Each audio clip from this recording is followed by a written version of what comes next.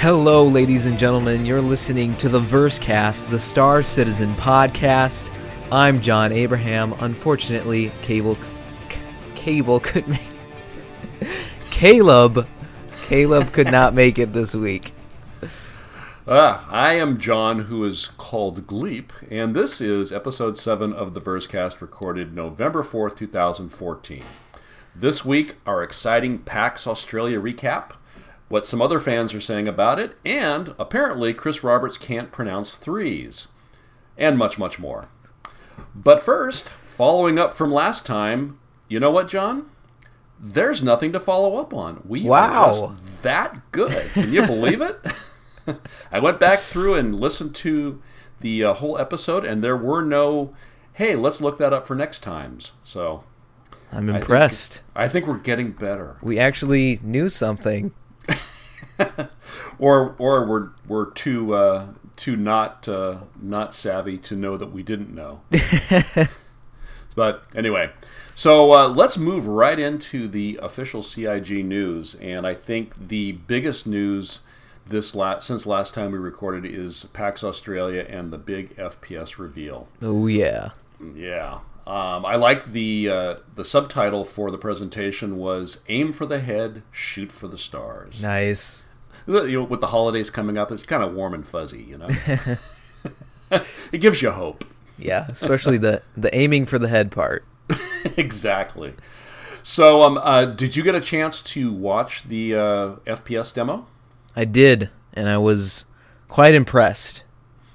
Yeah. What did you think about it? Well, starting off, it shows a bunch of guys in what's the ship called again? The Redeemer. The Redeemer, and this is the ship that won the Next Great Starship, which I was surprised to see ready, hangar ready, Mm-hmm. which it is now.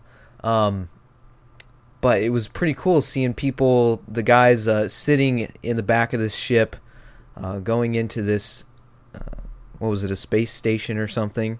Yeah. Um, flying in, they're all ready, and the animations were like totally done. It looked really nice. They jump out, and they start running through the hallways, and it's like super. It's like Rainbow Six, It's kind of, you're not just running in there and going crazy. They're being calculated about it, and the movement was pretty slow. So you kind of have to do that. But Did it seem more realistic to you? it did seem pretty realistic. Mm-hmm. It's this isn't Call of Duty, obviously. Mm-hmm. It's kind of, I'd say it probably is gonna feel kind of like PlanetSide mixed with Rainbow Six. Okay. But it looks so amazing. The graphics. At certain points, you can see reflections in puddles on the ground, Yeah. and it just looks so good. And the weapons look really nice. I mean, it's just a full-fleshed first-person shooter. Even at Mm-hmm. this point, this is like the first thing we've seen, and it already looks fantastic. So that demo was like 9 or 10 minutes long. I definitely suggest that you go check it out. I'm, like I've said time and time again, I am really into FPS, and this has really got me stoked. Like, I can't wait to play this. Yeah, I thought it was visually just stunning. The end. Chris mentioned up front before they started the demo, because there was the opening montage that you described with the Reclaimer coming in, and there was the talk between the troops on the Reclaimer getting ready for doing this. I guess you would call it an insertion or incursion.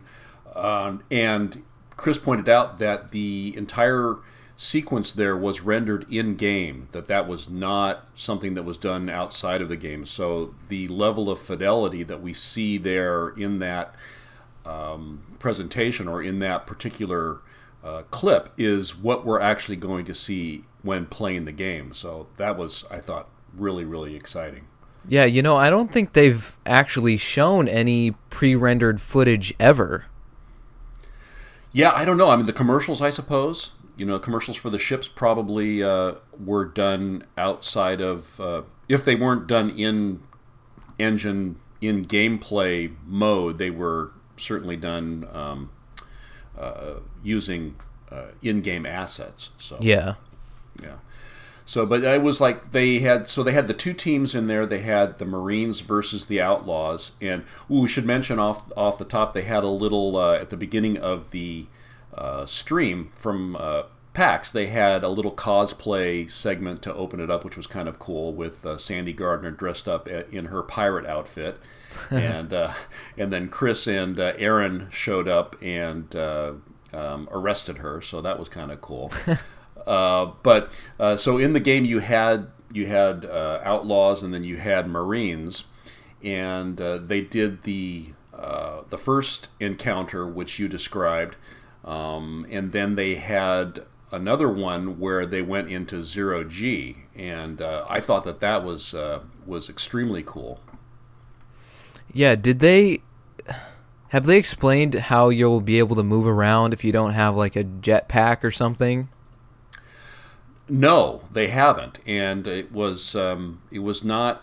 I mean, it looked like guys were sort of pushing off of stuff, so I don't know exactly how that would work. I know in games that are not as realistic or not intended to be simulations like Borderlands, when you jump in low gravity, um, it's you get an exaggerated response. But I'm guessing that it's going to be something similar to that, though. If you bounce into a wall, what are you going to do? Are you going to punch the wall, or I guess I don't have experience with the FPS control scheme in the game yet enough to be able to make an educated guess on that. Yeah, I wonder if it'll be, you know, WASD maybe inverted. So like if you're gonna crash into a wall on your left, you would press A, which typically would make you move left, but pressing A makes your arm like push against that wall and make you move to the right.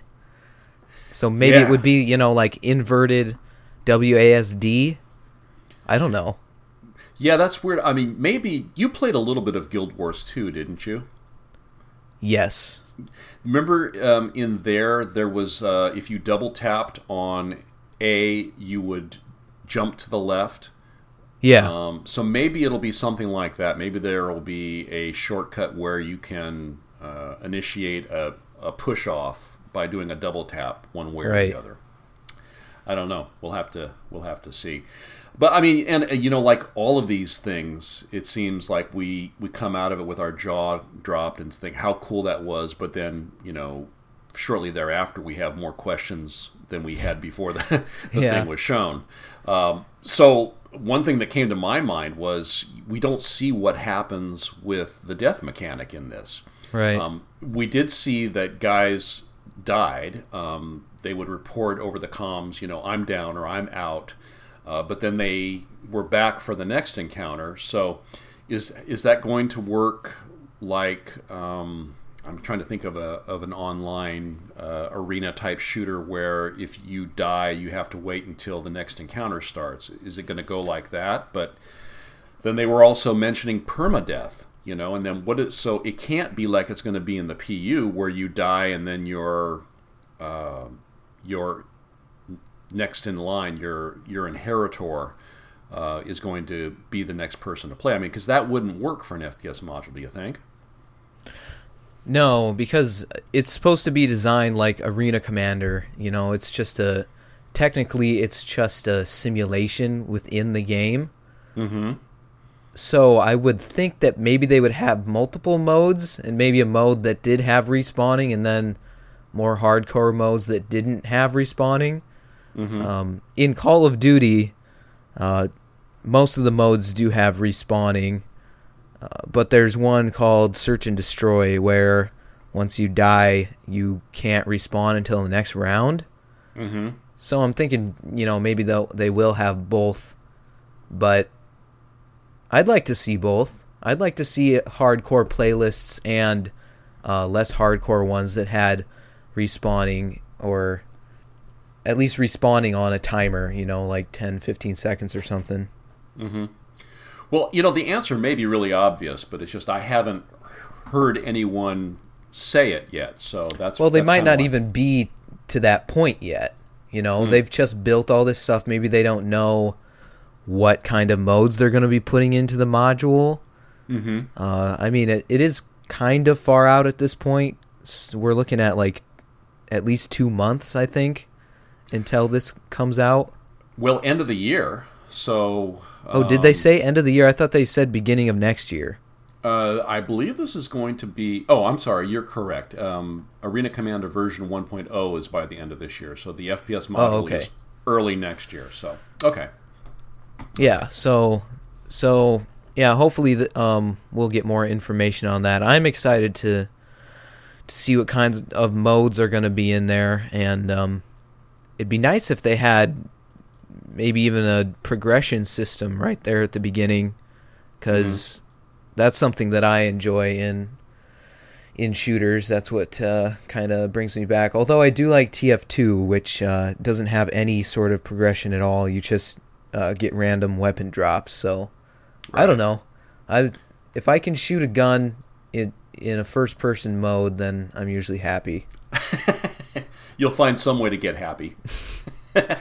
Well, I mean, because that's interesting. You think about Arena Commander now, when you don't, there are no drops. There's just you get to keep fighting until you either run out of ammo and then get killed by somebody else, or in the racing module, you get to keep racing until you crash, and then you respawn and get to continue racing. So, Right. you know, I haven't heard anything that leads me to believe there's going to be. Well, certainly there's not going to be any XP, because I think they've been pretty clear from the beginning that this is going to be a skill-based game, both in Arena Commander and in the Persistent universe. Yeah. But if how are you going to get new weapons in the FPS module? I mean, is I everybody going to start? guess, yeah, I guess I didn't really think of that. Maybe they wouldn't do any sort of progression system at all, because they've never indicated any system like that would be in the game in any aspect. Hmm. Well, and there's certainly cool stuff to get. I mean, in the demo we saw them using placeable shields, like personal shields that you Yeah. could throw down on the ground and hide behind. And then there's a hologram mechanic, and I'm not sure exactly how that's going to work, but apparently you're able to use that to trick people, maybe go rogue on them. And then there's different kinds of grenades, explosive grenades, and then they also showed an EMP grenade being used. And then you had the pistols, assault rifles, and shotguns. So there's lots of stuff to have. I guess what we don't understand is there going to be a mechanic for getting all of that? Or are we going to get it all up front? How is it going to work? Yeah, it's a good question, and obviously Arena Commander, the way it works now is you have to buy them with UEC in the Voyager Direct Store on RSI. Um, Oh, that could yeah, be. That could I be. So maybe so you get issued a pistol to start, and then you have to spend 5,000 credits to get an assault rifle. maybe it's Maybe. possible, because I guess when the PU does come out, you will be earning UEC through doing quests and stuff, Hmm. and if you want to use weapons in the FPS module, then you have to pay real money, I guess. Or there's ways to win money in the FPS module.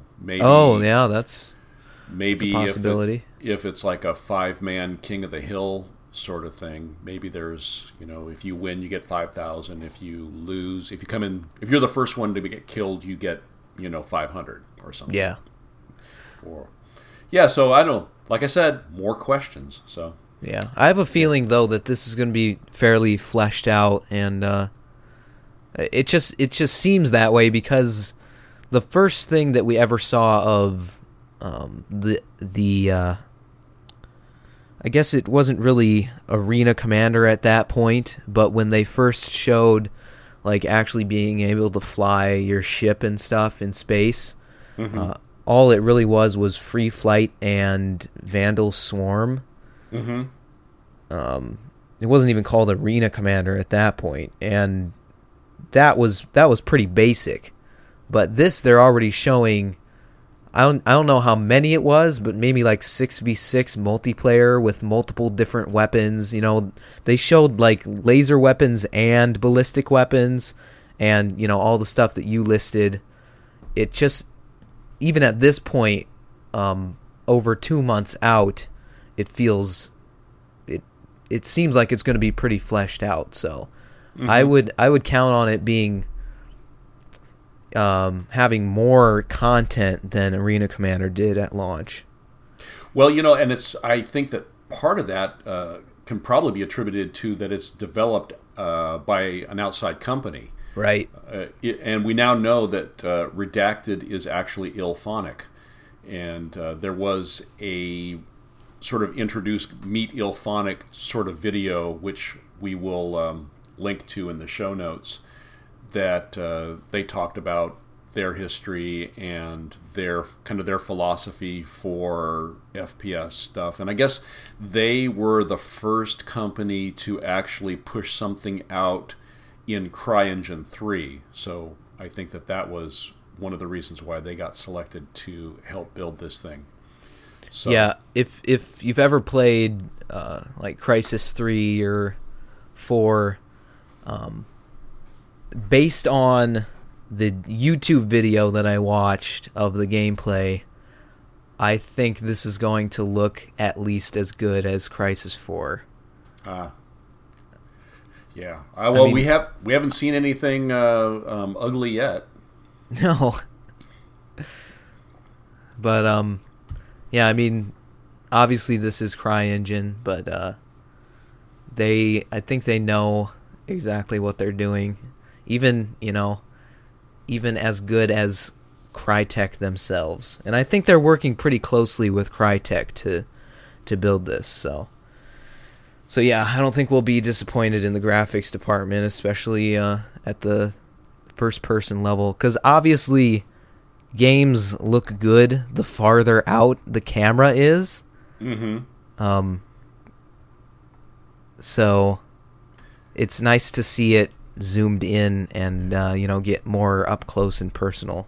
Well, did you see when they were showing the different perspectives on the individual before they started the demo? When they were showing the perspective from the player's viewpoint and how when you look down you see your weapon in your hands. It's not like in most FPS where you're running around with holding the weapon up to your chest and looking down the sights.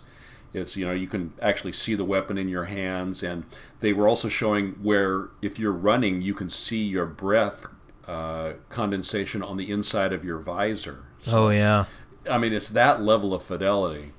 Yeah, they're being able to look down at the weapon is something that's going to be great for VR Mm-hmm. because that means that your head is totally separate from your body. Mm-hmm. So you'll be able to point in one direction and look in another direction, which is something that I'm pretty excited to do once I possibly get a Oculus if they ever if they ever release a consumer module or whatever I version. think it's coming in time for Easter next year. That's my prediction. I hope so.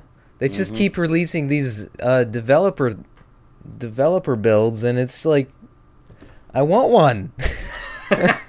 I know, really bad. They've got to get the eyeglass wearer functionality dealt with. It's like because I gotta wear glasses, and so having that thing on my head, they gotta make that work, man.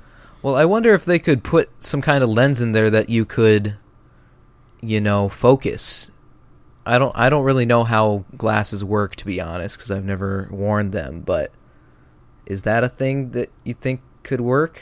I think so. I think that there's going to be some way that they are able to, with software, adjust the focus, but don't want to get too ophthalmology nerd on you, but I have what's called an astigmatism, which means that I have a slightly different prescription in one eye than the other. Oh, So if it was to adjust in both eyes, then to the same prescription, then it would be um, wrong.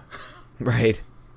So, and that's I think that's where a lot of people, from what I've heard, that's what a lot of people say makes you dizzy or sick or disoriented is when one eye is slightly off relative to the other one. Oh, So, okay. yeah. But I'm sure they'll, I mean, I've seen it on the Oculus website.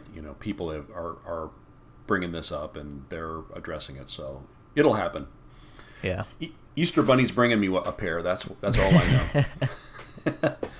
So yeah, and so we talked about the zero G combat. It was very very cool. The thing that obviously the Redeemer, which was a big uh, event for a lot of people. The folks in Australia, when the Redeemer came on screen, it got like a standing ovation. People were just wowed by it. It has these engines in the back that I'm assuming they're engines, but it's like they sort of scissor, and then there's Yeah. like electrical current that goes in the space. So it's just Yeah, it's like a yellow ribbon. yeah, it's just like I mean I have no idea what that means in like real space travel terms, but it just looks incredible. Yeah. I wonder if the guys that made it knew it was going to be in there. That's I forget where it was that I read or I heard they were talking about the guys that won that contest because it was the next great spaceship contest, and at some point they handed it off to CIG, and then CIG actually put it into the game. So yeah, I wonder how they feel about the way that it turned out. I mean, it's they have to be happy because it looks incredible. Yeah. I think like all of the modeling was done. I'm assuming that all CIG had to do was like put in the damage states and stuff like that. Yeah, yeah, just the final polish. Yeah. It's kind But of an interesting ship. I don't know how I feel about it. It's kind of weird looking. well, I think it's just a troop carrier, isn't it? mm, yeah, I I think think so. so. I think Um so. yeah, it's I don't know. I like the way it looks. It's just that it has no like definitive design. Yeah. I don't know. It's I just don't know how I feel about it. Well, I didn't get one, so that's how I feel about it. It did it just go up for sale? It did go up for sale. Yeah. Cool. And it and the Gladius both went up for sale Oh in yeah. in conjunction with the PAX Australia event, and also the Drake Herald went up for Right. sale. The And Gladius is a really cool ship. It reminds me of like an SR-71. mm, it's a I don't know that ship, but this one is supposed to be a dogfighter, and it looks like a dogfighter. Yeah. Yeah, it's it. It's a dedicated dogfighter. This is like a Hornet class ship, Mm-hmm. I guess. And like I say, it's on sale, and it went up for $90 for the standalone ship. The Redeemer actually for the standalone, I believe, is 250. So Wow. we'll see how. No, I'm sorry, I take that back. 260. So Ooh.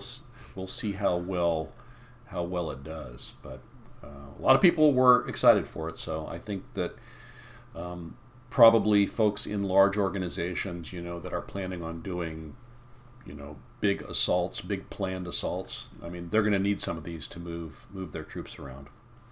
I So, like the idea of it. I think yeah, I think a troop carrier is pretty cool. And hmm the engines are definitely very unique. yeah. It kind of reminds me a little bit of like a Pelican from Halo. Oh, yeah, yeah, I can see that. But the thing in the whole presentation that I thought was just visually the coolest was the gravity generator, because Yeah. like in the second uh, gunfight, one of the guys on, I think it was the Outlaw team, went in and shut down the gravity generator. And they could have just had it be a switch on the wall, but instead it was just this really cool orb floating in this field of something, something cool and outer spacey. Yeah. And he pulls the ship, and like there's all these light fluctuations, and it looks like lightning, and just all kinds of like really really cool visual stuff that they didn't have to do, but they did put it in there just to make it that cool. So Yeah. that was my favorite part of it. Yeah. So yeah, I think a success, the FPS reveal. I mean, it definitely. I think I came away satisfied that we're going to get something cool. For sure. I can't wait. This is the most excited I've been, I think, so far. Yeah, it's it's a good time to be here. So Friday was a busy day. We had the PAX Australia event, and like you said, they released the Gladius and the Redeemer for sale, and they're hangar ready. So if for folks that already had pre-ordered I think they were both available at some prior time. So for folks that already had one or purchased them this last weekend, they are in their hangars, so that's got to be exciting. And they also released the patch we mentioned last week, patch 13.02, I think it is. Yes, 13.2 version 0.9.2 of Arena Commander. And it introduced, or it included some, in addition to the ships, some fixes and balancing to old ships. I know they made some changes to the M50, also to the 350R. Major changes in the flight control schemes or schemas, and Chris Roberts was very excited about that. He said that these changes have finally put Arena Commander in a place that he is happy with, that he believes that these new control schemes make the ships flyable in a way that he believes they should be able to be flown. So I mean, to me, it was just. I mean, I still suck, but to know that at least that they're not broken, and now it's on me to figure out how to use them. Because in the past it's kind of like, oh, they're going to make changes, so I'm not going to, spend a whole lot of time worrying how to overcome these challenges. I'll just wait until they fix it, and then I'll figure out how to use it. So Yeah. now the ball's in my court. Yeah. We'll have to jump in and see how multiplayer is working. Yeah, I want to do that. And they did, I think, another thing that was pretty cool especially for guys like me that don't know this stuff, because I'm just not that kind of nerd. They put out a tutorial discussing the changes to the flight controls, and we'll link that in the show notes as well. So I think that particularly if you're using mouse and keyboard, it shows how you switch between all of these different modes and what have you. So it's because there's like a couple of them here.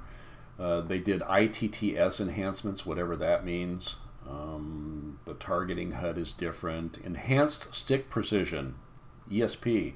Yeah, sounds cool. No idea what it means. But dynamic zoom, drag to move. I know drag to move was a big one. Target focus, look ahead. So anyway, all this cool stuff. So it's there, and Chris is happy with it. So I think that's good. Yes. Yes. And let's see. We mentioned that the Gladius is on sale, $90. The Redeemer, $260.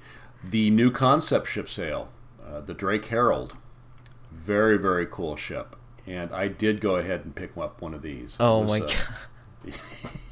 Yes, 85 bucks. 85 bucks, and it's only on sale until the 10th of this month. So it'll be going off next Monday. So definitely check it out. This thing is really unique. It's weird looking, isn't it? Yeah. It's just like it's two giant engines with kind of a ship on it. Yeah, yeah, and it's got like a satellite dish on one side that kind of looks like you should be able to get free cable or something. Yeah, And it has like a whole sensor array that pops up from the top. yeah, yeah, kind of like a Pez dispenser, just like Yeah. And it I don't.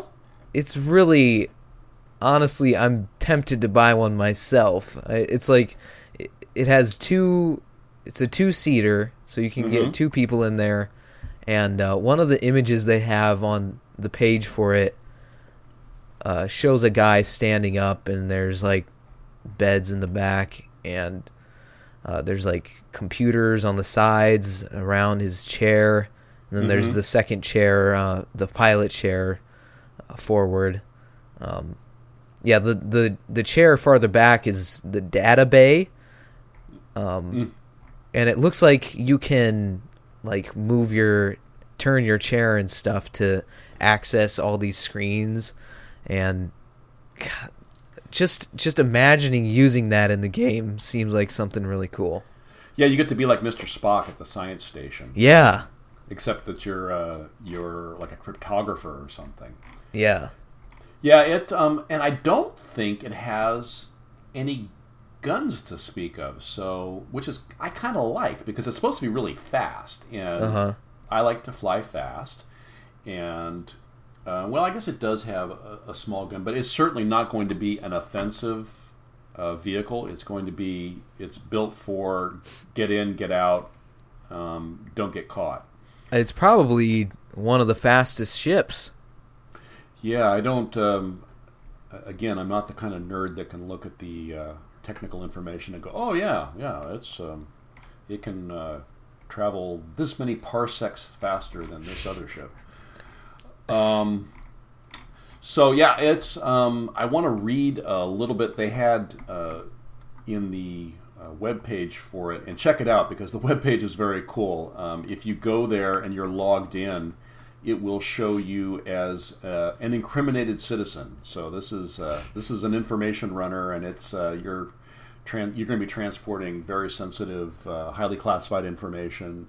I'm guessing the implication here being about criminals, and so you get to be um, a criminal here amongst the other rabble. One of the guys looks very much like Ice-T, so if you ever wanted to be in the same cell as Ice-T, here's your chance. But in the some of the fiction that comes with it, there is a paragraph from the fictional designer, and part of it, which I thought was pretty cool, says on the surface, the Herald represents a significant advance in interstellar data transfer, but as we Drake team members know, its long-term implications for data interception, stream interruption, and even outright piracy are enormous. I'm proud of everything we've accomplished, and now I can't wait to see this baby fly. So that sums it up perfect for me. Yeah, I'm a big I data can't pirate. wait to see this thing in action. It'd be cool if it's just like the fastest ship in the game, but it has like horrible maneuvering or something. So it's just like used for, obviously it's the data runner, but if it just can go like crazy fast in a straight line, obviously you couldn't use it for racing or something, but yeah, it just those engines are so big. It's ridiculous. I know it's crazy. It's like the Volkswagen Golfs, I think, where they put the. So I think you used to be able to buy them with a V6 or a V8 in them, where it was just crazy. Yeah. It's a little death machine. Yeah, it's awesome. So that's yeah. I did go ahead and pick one of those up, and I see the end of this tunnel. I do want the hospital ship when it comes out, but I am going to melt down the Freelancer to get that. And I heard or read somewhere that when they offer the Mustang as a starter ship, that we're going to be able to trade the Aurora LNs straight across for the Mustang. Now Oh. I don't know that for a fact, but I did hear it or read about it in the forum. I think it was in the forums that I saw it, and someone sort of spoke about it like it was common knowledge. So it was the first time I heard of it, but I if that's the truth, then I'm all over that, Yeah. because then I'll have a third racing ship that I can fly into the side of an asteroid, and who doesn't want that? Cool. So the October issue of Jump Point came out, sort of rounding out the official CIG news this week. The October issue of Jump Point made it out before the end of October, and this month it featured an article on the development of the Cutlass variants. And I'm sorry Caleb's not here because they were talking about the Cutlass Blue, which he has. And the description there in the design document said that it's the deluxe Cutlass. It's advertised as being a police ship for Outworld's militia. The Cutlass Blue generally and unsurprisingly makes its way into the hands of more well-equipped pirates. So it's a police ship, but it could also be used for evil. It's sleeker. It's got a more tapered nose. It's meaner. It has a double missile loadout, so that is going to be an offensive ship. And the internal cargo area can be modified or is modified to serve as a short-range brig for prisoners or a slave pen. So this is the first I've heard of this. So I think this is kind of, I know in Elite Dangerous, at least in the fiction, that slaves exist. As far as I know, there's no plans for it to be in the gameplay, but I thought, wow, is this going to exist in this world? I know they're trying to keep a teen rating, but intriguing. I wonder what that actually means. Like, what purpose could a slave serve? I guess maybe it would be like an NPC that did work for you and you wouldn't have to pay them. I don't know. I mean, I think of more like factory nodes or planet side sort of, like farms or whatever. I don't know. This is the first I heard of it, but that when I read that, it just jumped right out off the page. I thought, huh, this could add an interesting dynamic, and I think definitely controversial. So Yeah, we'll see. I mean, it was a design document, so it could be that it never materializes. But I thought, ooh, right. Caleb, what do you think about that? And they also talked about the Cutlass Red, which I have, and talked about it has it trades its Class 2 gun for an additional tractor beam. So I guess in space battles, if there are folks, injured people floating around in space, I'll be able to suck them into a holding bay or something to save them or to rescue them. And that it has the auto dock as we discussed before, and advanced transponder system, et cetera, et cetera. So anyway, I just thought usually the Jump Point magazine stuff is more lore heavy, so but this article jumped out at me.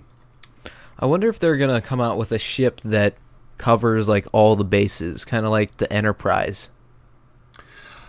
I think that they want. Well, I think the Constellation is sort of that ship, to some extent. That it can do pretty much everything, right? Well, yeah, but not at all at the same time. I guess I'm thinking of something that could do science. It could do dogfighting. Maybe not like dogfighting, but combat. Mm-hmm. And then uh, have a hospital. A med bay. Mm-hmm. Uh, that kind of stuff. Like the Enterprise. I mean, maybe the Idris is supposed to be that ship. Could be. I mean, but you're kind of in that. At that point, you're talking about a floating city, really, right? Yeah, I mean, the Enterprise is pretty big. Hmm. I mean, there are like families that live on it, right? So Yeah. you have like schools and entertainment, movie theater, holodecks, that sort of thing. So, Yeah. yeah, I do believe that they want to make having a role be a thing. So, I don't know if in some sort of end game scenario you would have a floating city that can do pretty much anything at least reasonably well. I don't know. That's an interesting idea. I mean, yeah, I guess that's kind of my end game dream is to have a ship like that and be the captain of it. And I guess the other roles would be played by NPCs. And then if I had friends that wanted to come aboard, they could substitute for those NPCs. Hmm. Well, I know the 890 Jump is obviously it's a luxury yacht, but what I've read, it's also a formidable battleship too. It's got fairly good weaponry on it. It's also supposed to be pretty fast, so maybe something like that, but maybe with some additional stuff. Yeah. Um, Yeah, I guess the Idris is the ship that excites me the most. hmm. I wonder if they have plans to release more ships of that size or maybe even bigger. Yeah, I don't know. I don't know. I mean, they've got so many big ships in the pipeline now, with the Reclaimer and the 890 and the Idris, and then what's the one the Carrack, which I believe is going to be the next concept sale. That's coming up. So That's the merchant ship, isn't it? the Carrack, I believe, is the exploration ship. That's the deep Oh, space exploration ship. okay. So um, never say never. You, you know. I need my Orion. That Yes. that's my gateway ship. Yeah, yeah, I can feel it. I feel it's burning for you, man. So, I thought with the event last week, I'd like to see what it is that the rest of the world thinks about the event and what happened there. And so I went to the forums and looked for a couple of opinions about what happened, and there was a lot of people that were kind of like us. That were like, oh my God, that was awesome, that was great, and I can't, I love this game, and I'm really looking forward to it. And there were also a few people that were disappointed. And I'll start off with a positive review.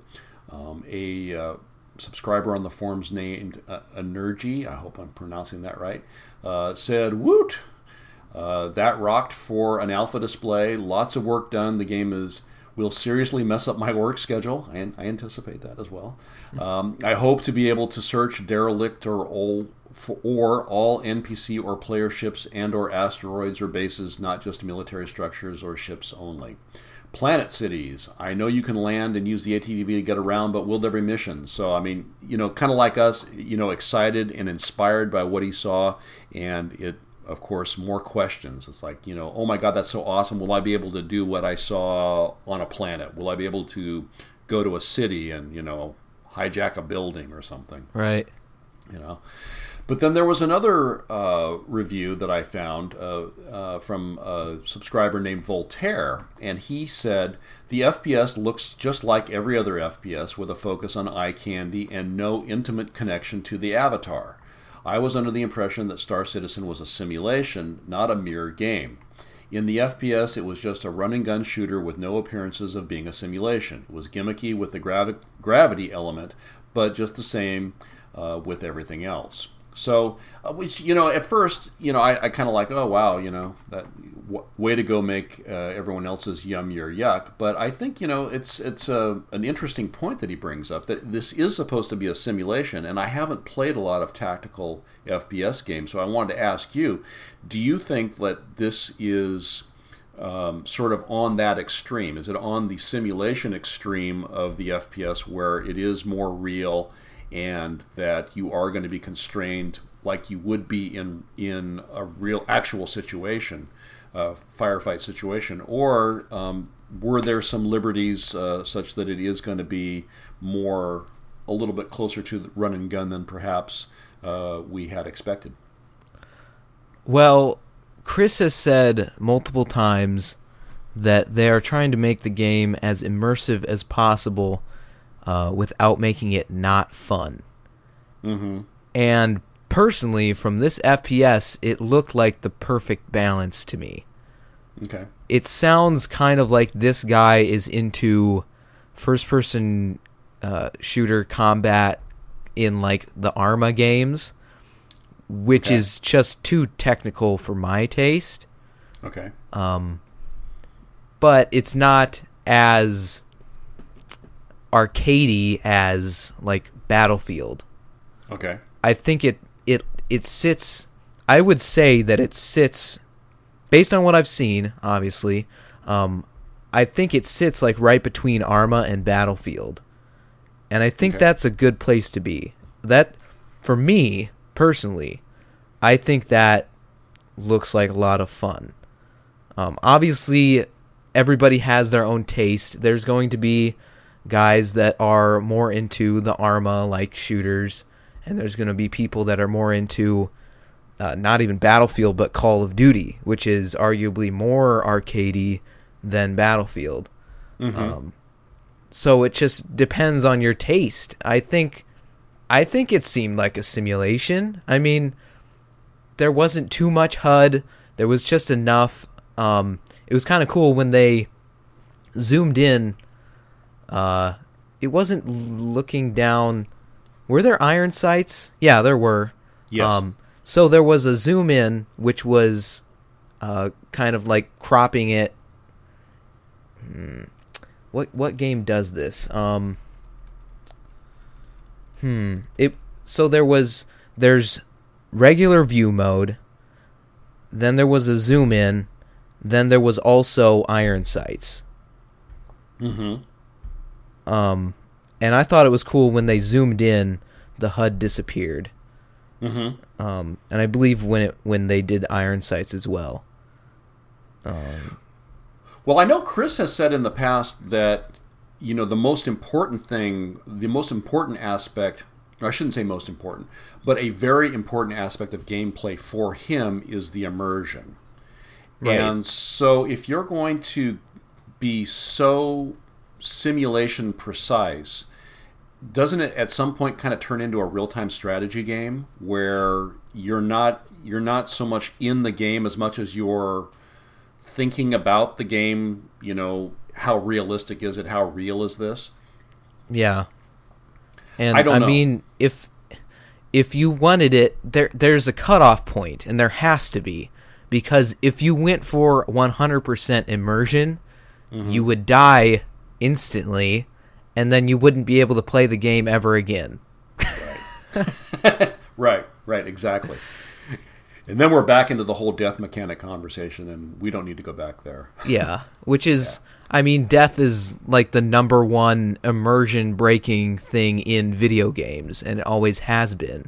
Hmm. I mean, that is if you're thinking about that constantly, which I'm not. But yeah, I guess it just comes down to your personal preference. Yeah. Well, so I mean, I just thought it was is interesting, the and the zero G stuff he thought was a bit gimmicky. I don't know what real zero G combat would look like. I mean, I've only seen it in the movies, so I don't know. I thought he brought up some good points, and so it's nice to have some balance. I think. Yeah. Yeah.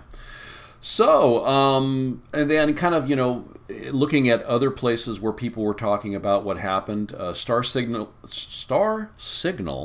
podcast episode number 18 came out today, and they had an interview. I guess one of the guys on that show lives in Australia, and he went to the con and was able to get a sit down with Chris Roberts. And I highly encourage you to listen to it. I think Chris came across very level-headed. I was very impressed by the way he came across. He was very very upfront, very matter of fact about things, and seemed to have a really good grasp on where things are in the process, uh, and has a very strong focus on the goal. So, I think way back in one of our first episodes, we had kind of talked about, because this was at the time when the Microsoft purchase of Minecraft, or of Mojang, was in the news, and how I think I had mentioned that I was kind of concerned about what was going to happen with Minecraft, and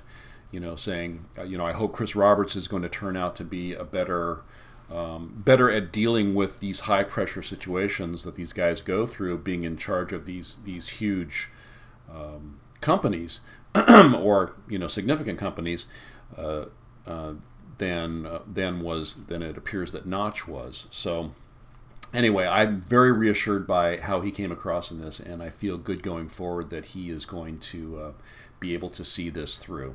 So definitely check that out. And they didn't really talk about a whole lot of fun or cool stuff, but they did. The topic of the vehicle insurance did come up, and how much it was going to cost. I know for folks in the whole LTI or not to LTI debate, folks are saying, well, how much is this really worth? And he sort of, put that to rest and said, look, it's going to, obviously, it's going to be, if you have a bigger ship, it's going to cost more to insure it than a smaller ship. But at the end of the day, it's, you're going to be able to earn enough money in a mission or two to pay for it. So it's not going to be something where you're spending half of your playing time just trying to maintain your ship. I wonder how it's going to work. I mean, we've been asking this for a while, but is it going to be like an automatic subscription thing that takes money out of your bank, or does it remind you that you have to pay for your ship? I would imagine that once you have like half a dozen ships or something, it would kind of start to get annoying if it's a manual thing that you have to keep doing. Maybe it can be like real life, where you can set up automatic bill pay, Right. or you can purchase it for just a specific period of time, and then it'll lapse after that. You would have to think that at some point somebody is going to lose their ship because they didn't have it insured, and Yeah, I'm sure that the game will do a good job of warning you that it's not insured. mm-hmm. But maybe there would be instances where I wonder if the timer keeps clicking if you're not actually playing. That's a good question. I'll bet you it does, because I know, like, on when I bought my Aurora, it said that I get 6 months of insurance with it. Right. So I'm assuming that that's 6 months of real world Yeah. insurance, and not 6 months of in game. So yeah, Might I as don't. well have LTI at that point. Yeah, yeah. Boy, I wish I had LTI on my car here. But no, so I think that's it's really weird. It's one of those hot button topics that people really get upset about, and so Yeah, um, it really is weird because insurance is a thing that they've talked about since the beginning, but they haven't talked about it at all. hmm Like we know that our ships have insurance and that you can get a ship with LTI, but we have no idea how insurance works really. no, no, we don't know. We know that if we have insurance and the ship gets destroyed, we have to wait for a new one to be manufactured. Which, if you're getting an Aurora, is probably less of a hassle than if you're trying to replace an Idris, because it does actually have to go through the manufacture process wherever it is in the universe that particular kind of ship is being made. I'm guessing like the Aurora is going to be is going to be made everywhere. Yeah. But the Idris is only going to come perhaps from a particular system, so you have to wait for it to be manufactured, and then it has to be delivered, and so yeah, I think it's we don't know. Again, more questions. We don't know how it's actually going to work, but it's definitely going to be there. Yeah. So that's very cool. And then finally, Chris was asked about, this sort of dovetails into a couple of questions that I've sent to Chris before. And the way that the interviewer referred to it is non-profit roles, which I thought was sort of interesting because he's from Australia where healthcare is handled by the government. And so he saw the ambulance drivers, the folks in the Cutlass Red, like I have, as being a non-profit role, like they don't get paid, like it's there. Yeah. And Chris pointed out, he said, well, actually in the United States, healthcare is very profitable for some people. But he asked the guy, he says, how are these sorts of roles going to be incentivized in the game? And Chris he didn't give any specifics, which I was just, pounding on my desk while I was listening to this, going, I want the actual mechanic, how it's going to work. But he just suggested, he said, that other players are going to hire people to do this. He said, imagine a big organization, they are going to need someone to follow them into battle to provide this service. They're going to need people to refuel them, to resupply their armaments. They're going to need someone to tend to their soldiers when they get injured. So there will be agreements between groups of players, and I'm assuming also for when there are no players present, NPCs will fill the roles both on the supply or the demand side. And but he didn't actually give the specific mechanic of, is there going to be like an insurance sort of thing? Will you work for a local municipality, or not? I guess there wouldn't be municipalities in space, but would you work for the government, in some level of government, in providing these services? So I'm convinced that because I've submitted these questions, that Chris is actually dodging the question because it's me. So anyway, I thought that was fun. So definitely Star Signal episode 18. Check it out. I like their guys show. And Guard Frequency also came out today, and they had a recap which was very similar to ours. I think there was some stuff was cool, some stuff they thought was as they expected, some stuff was new. But I would like to point out that I have submitted questions to their podcast, and they do answer my emails. So Chris, oh, nice. Yeah, Chris, pay attention. And speaking of Chris, there was no 10 from the chairman or 10 for the chairman this week. So all these questions hopefully will get answered next week. Cool. Yep. And so for the topic of the week, what kind of occurred to me was, because I know that Caleb and I have been playing a lot of Borderlands together, and I know you've been playing several other games on your Twitch stream, and so it just sort of occurred to me to ask myself, at what point do I see, or do we see, Star Citizen taking up a significant portion of our gaming time? I mean, we all have jobs. We all need to, do other stuff. So, we have to, the time we have to game, we have to divide up across all the stuff that we want to play. And like right now, Star Citizen just isn't taking up that much time. But when do you think that you're going to start investing more time into it? Well, I want to start doing more Star Citizen content for my Twitch stream, like right now, because at this point there are very few people covering it on Twitch, and I want to get that content out there because I want to get the game, I want to show it off to people so that people can understand how awesome it is. Mm-hmm. Every once in a while there will be a post on like IGN covering Star Citizen, and the comments are almost always people complaining about the crowdfunding goals that they have, and that they're still crowdfunding after they have millions of dollars, and they really just don't understand what the game is, what it's about, what it's doing. And I think if I could help people understand that at this point, it would be good. Mm-hmm. to be perfectly honest, though, I am not crazy into dogfighting. Right. But I do want to play. I want to play right now so that I can understand how to do it, so that when like the PU comes out and I need to know those skills, I will have them. Yeah.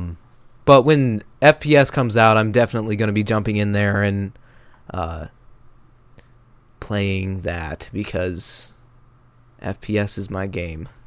Yep. Yep. Yeah, I think that when Arena Commander 1.0 launches, that's when I think things are going to change. And I think one of the most important aspects of that is going to be the lobby system, because right now I don't feel like you can go out and easily find other people to play with, you know? Right. If there's a lobby system, I think it's going to be a lot more productive time spent in game. Right. And I do want to build up the Those Guys with Ships organization. Uh-huh. I think I think that that's going to be a priority for me coming up here towards the end of the year, because I want to have more friends to play the game with, and I want to hopefully develop a good Star System community that we can all share the game together. So Yeah, back on the previous site before Heroes Tavern, used to be a part of gamingafterdark.com. hmm Um, and that community really grew when we were doing Guild Wars 2. hmm We had a ton of people come in, and it was awesome because uh, on our voice server, everybody would just join up, and typically people would be playing Guild Wars 2, and you could tell based on what channel they were in on the voice server on Mumble. But even when we weren't playing Guild Wars 2, we would always just jump in Mumble, see what people were doing, and then decide on a game to play. And that was just a really fun time. And if we could build that up with those guys with ships, I think that'd be pretty fun. Because we're really, with this organization, we're really focused on having fun. Yeah. Uh, and obviously we'll be doing some more serious ops when the PU comes out, but we want to make sure that everybody's just having a good time, and I hope that yeah, we can grow it to the point that we have a lot of people that want to play every night. hmm Yeah, that's when I met you and became aware of this group is with Guild Wars 2, and I joined Gaming After Dark and the Tempest Knox guild, and it was a lot of fun. And it was you knew that when you logged on, there was usually going to be somebody that you could get together with, and even if you were just doing some really um, routine, boring stuff like just getting your daily achievements or what have you. It was fun to go do that with somebody else. Yeah. So I'm looking forward to trying to make that happen for this game, and so I think that version 1.0 of Arena Commander is going to make that job a lot easier. Yeah, I've actually I know a lot of people that play games and really don't understand how beneficial being part of a community can be. hmm I have a lot of friends that aren't part of any communities at all, but they play a ton of different games and they like to play with other people. And honestly, I was never really part of any sort of community until I found Gaming After Dark through their podcast. hmm Um, and after joining them and really the Mumble server kind of it brings people together. hmm It's interesting. You wouldn't think, oh, it's just a voice server, but it's just being able to see what people are playing just based on that, and then being able to join up with them, chat, and find out what's going on for the night. It just nurtures a lot of great experiences.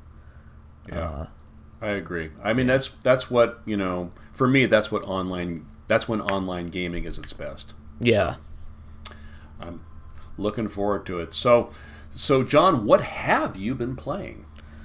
I haven't been playing a ton of stuff. Been kind of busy, but I did get a chance to jump into the Evolve Big Alpha this weekend.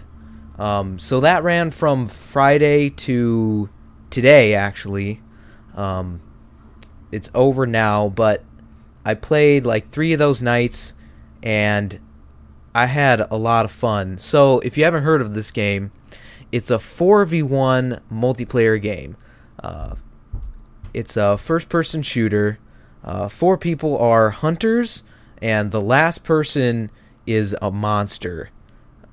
This monster spawns into a big arena and has to basically try to uh, go out and eat the wildlife on this. It's some like made up planet or something where there's like alien wildlife, and the monster has to go out, eat the wildlife until it has enough energy or whatever to evolve into a bigger, more powerful form. Uh huh. Um, and it'll get crazy attacks like fire breath, and it can throw giant rocks and stuff. Um, and there's cool stuff like if you crawl as the monster, which is slower, you won't make tracks. But if you're running at full speed, you'll make tracks that the hunters can come in and track. Um, so after a few seconds, while the monster's like running away, uh, the 4 hunters spawn in, and each each hunter is a different class. So there's a healer, a support class, a trapper class, and the assault class. And they all have different weapons that do completely different things. You have a special ability, which will be like putting out a healing burst from the medic, or making everybody invincible for a certain amount of time. Or the trapper has a cool thing where he can put down a mobile arena, I think it's called, and it's basically a giant dome that Huh. if the monster is inside that area when he drops it, he can't leave that dome for like 40 seconds or whatever it is. Um, so yeah, there's a bunch of cool stuff in there, and it's actually developed by the guys that did Left 4 Dead. Oh, okay. Yeah, so it's a really fun co-op game. It's hard to say how much lasting fun it's going to be when they actually release it, which I think it's coming out in like February. Oh, okay. Um, but at this point, it's kind of weird because there's only literally the one mode, which is you trying to track down the monster. And so hopefully they'll be announcing more modes and more arenas and hunters and monsters and stuff. But I did How, how have a lot of fun with it. how do you decide who plays the monster? Well, if you're partying up with people, none of the people in your party can be the monster. Uh, Oh, okay. yeah, just because it's competitive and technically you could like farm XP or whatever. Oh, okay. Uh, so you have to go in by yourself if you're going to be the monster, and it's just so the way it works actually is you basically queue up the roles you would like to play in the order that you want to play them. Okay. So if you want to be the medic, you would put that one first in your queue of 5 different roles. Okay. So you just put those, in the order from 1 to 5, Mm-hmm. and it'll try to give you that one every time. If the medic is the first one, it'll try to give you that one. If I'm not sure how it works if 2 people have the medic as their number one. It probably just goes random there. Okay. But if nobody else has their medic as number one, you're going to get medic. Uh, but it, it's not, you can't just choose every time. Okay. But you are able to choose the people that you play with, the other hunters you play with. Right, yeah. There is like a Okay. lobby system, you just use Steam to invite them to your lobby and then go into matchmaking and find other people if you don't have four people to go in with. Obviously, that the monster is going to be around a person every time. It kind of Okay. has to be, I guess. Did you try playing the monster? I did. I played the monster a few times and I got owned every time. It's really tough. It's That is the class that I think is going to take the most getting used to, Hmm. because obviously when you're playing as a hunter, there's three other people that can potentially back you up. Right. Um, Obviously, each role as a hunter is very important. Like if the medic isn't doing their job, people are going to go down, and so there is a reviving mechanic. If you take enough damage, you'll go into like a fight for your life state where you can still shoot but you can't move. Hmm. But even in that state, the monster can come over and wail on you even more and then totally kill you. Yeah. And then at that point, there is like timed dropship points, which are like 2 minutes long. So every like 2 minutes, the dropship will come in, um, which is kind of cool because if like three people go down, they will all spawn in at the same time. And the spawning in mechanic is actually, reminds me of Titanfall. Did you play Oh, okay. Titanfall at all? I did not. Oh, okay. Well, when you spawn in this game and in Titanfall, you spawn in a like a carrier, like a troop carrier, and you like skydive in, Oh, which okay. was pretty neat. But yeah, it's a pretty fun game. I liked playing it. Like I said, we'll have to see what it's going to be like at launch, but I'm excited. There's going to be actually a beta before launch. They call this an alpha, but it's obviously like totally finished, other than doing like balancing and fixing like server side issues and stuff like that. Huh. So I assume the beta will be pretty much the same thing with more content. And actually, I was really impressed with the servers. I didn't disconnect, I don't think, a single time. Oh, that's good. So yeah, it was pretty impressive how well it ran, and it looks really good too. Yeah, I watched you guys playing on Twitch while I was playing Borderlands, and visually, I thought it was really, really impressive. And I was sort of surprised when I realized it was actually an alpha because, the gameplay seemed to flow pretty well.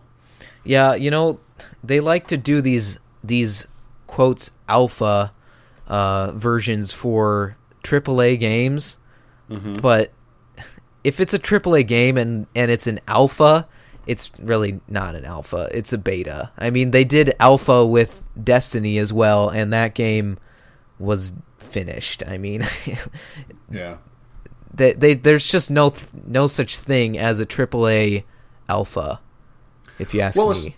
it's like Chris says about Star Citizen is that alpha is function complete, content incomplete. Then beta is function and content complete, and then from there you go to full release. So if that's the way, if you're not on the DayZ alpha plan, then maybe that makes sense. I would call Daisy a dev build, like pre-alpha. Yeah, yeah, yeah. It's so broke it's good. Yeah. Yeah. Well, as I said, I've been playing quite a bit of Borderlands. With Caleb's help, I was able to finish the main story. So that was a lot of fun.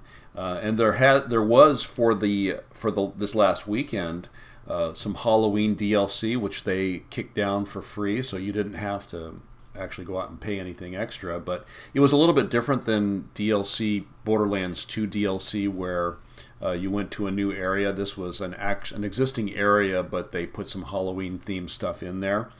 And apart from candy that you picked up that just translated into money, the only drop I found was a shotgun that fires exploding pumpkins from. I don't know if you remember Deadlift. We ran that mission a couple of times together, and so you had to go, and he was the boss at the end of that area, and so I had to run him a couple of times to actually get him to drop the shotgun, but I got that, and so it's Which pretty one is exciting. Deadlift? Is that the guy with all the jump pads? Yeah, and he would punch the ground and electrify Oh it. yeah, yeah. Yeah, so I figured out actually after I went through the first time and didn't get a drop on the shotgun and made a frowny face.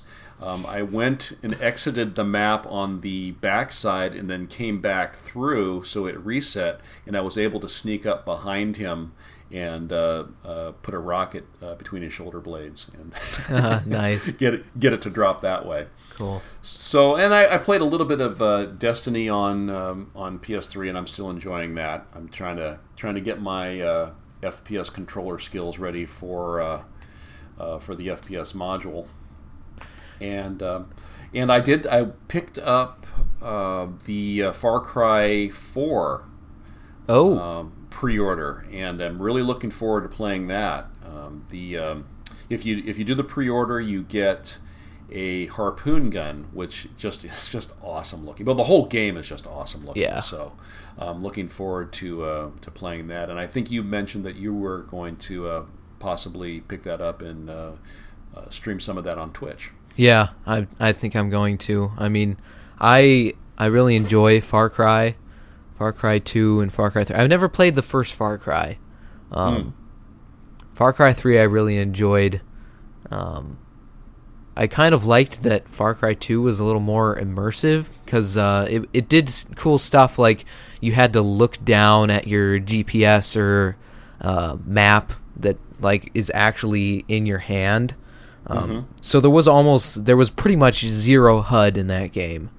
Ah. But then Far Cry 3 put in more HUD. It took out the immersive like looking at the map stuff, and it added crafting, which I never really liked in that game. It's kind of weird because you just put you can craft at any time. Mm-hmm. You don't even need a crafting table or anything. So Yeah, Tomb Raider, the last Tomb Raider was kind of like that. That you would go around busting up uh, chests or crates and collect raw materials, and then once you had enough raw materials, then you would just stop in the middle of a stream and build a new compound bow. you yeah, know. Uh, so I mean, it didn't. That part of it didn't work. But the Far Cry 4 actually, some of the scenery reminds me a little bit of the Tomb Raider. Did you ever play that? I The last. didn't. It No. was a really good game. Yeah. It uh, uh, on a South Sea island kind of thing, and it was visually very very impressive. So Yeah, I've played all of the Uncharted games, and I heard that Tomb Raider is similar to those. yeah. So well, excellent. Well, we once again have gone way long, but it's all good stuff, and PAX Australia very exciting, FPS very exciting, new ships very exciting. So we had a lot to talk about. For sure. Yep. So anyway, I am the John that's known as Gleep, and you can find me in the Those Guys with Ships Star Citizen organization. I'm on the forums and on Twitter and Steam. Check the show notes for how to spell my name. You can find me at The Only Jonto on Twitter and Steam. You can also find my YouTube and Twitch at The Only John Connor. Yes, check him out. He's a very good Twitch broadcaster. Thank you. Yep. Yes. um, you can hit up the show at theversecast@gmail.com, and as well as at Versecast on Twitter. Send us any questions you may have, any comments. Tell us if you like the show. Tell us if you didn't like something about the show, or if you didn't like me or something. I don't know. Nah, no, nobody doesn't like you. And I should mention we're going to be off next week. I'm going to be traveling, so we won't be able to record next week, but expect to be back the week after that. I don't know what the date is, but it's the week before the week of Thanksgiving. So I'm sure that we'll have lots to talk about by then. So please do come back and check us out around that time. And make sure to check us out on RSI, robertspaceindustries.com/orgs/versecast. We are those guys with ships. Join up with us. We are friendly people. Yes, we are. And please review us on iTunes. Just search for the Versecast. We would really appreciate any review that you leave, positive or negative. Just anything. All right, cool. I don't think we have. Yeah, we don't have any reviews. We would really appreciate one review. All right. Well, until next time then. Goodbye. We'll see you in the verse. Bye-bye. Bye.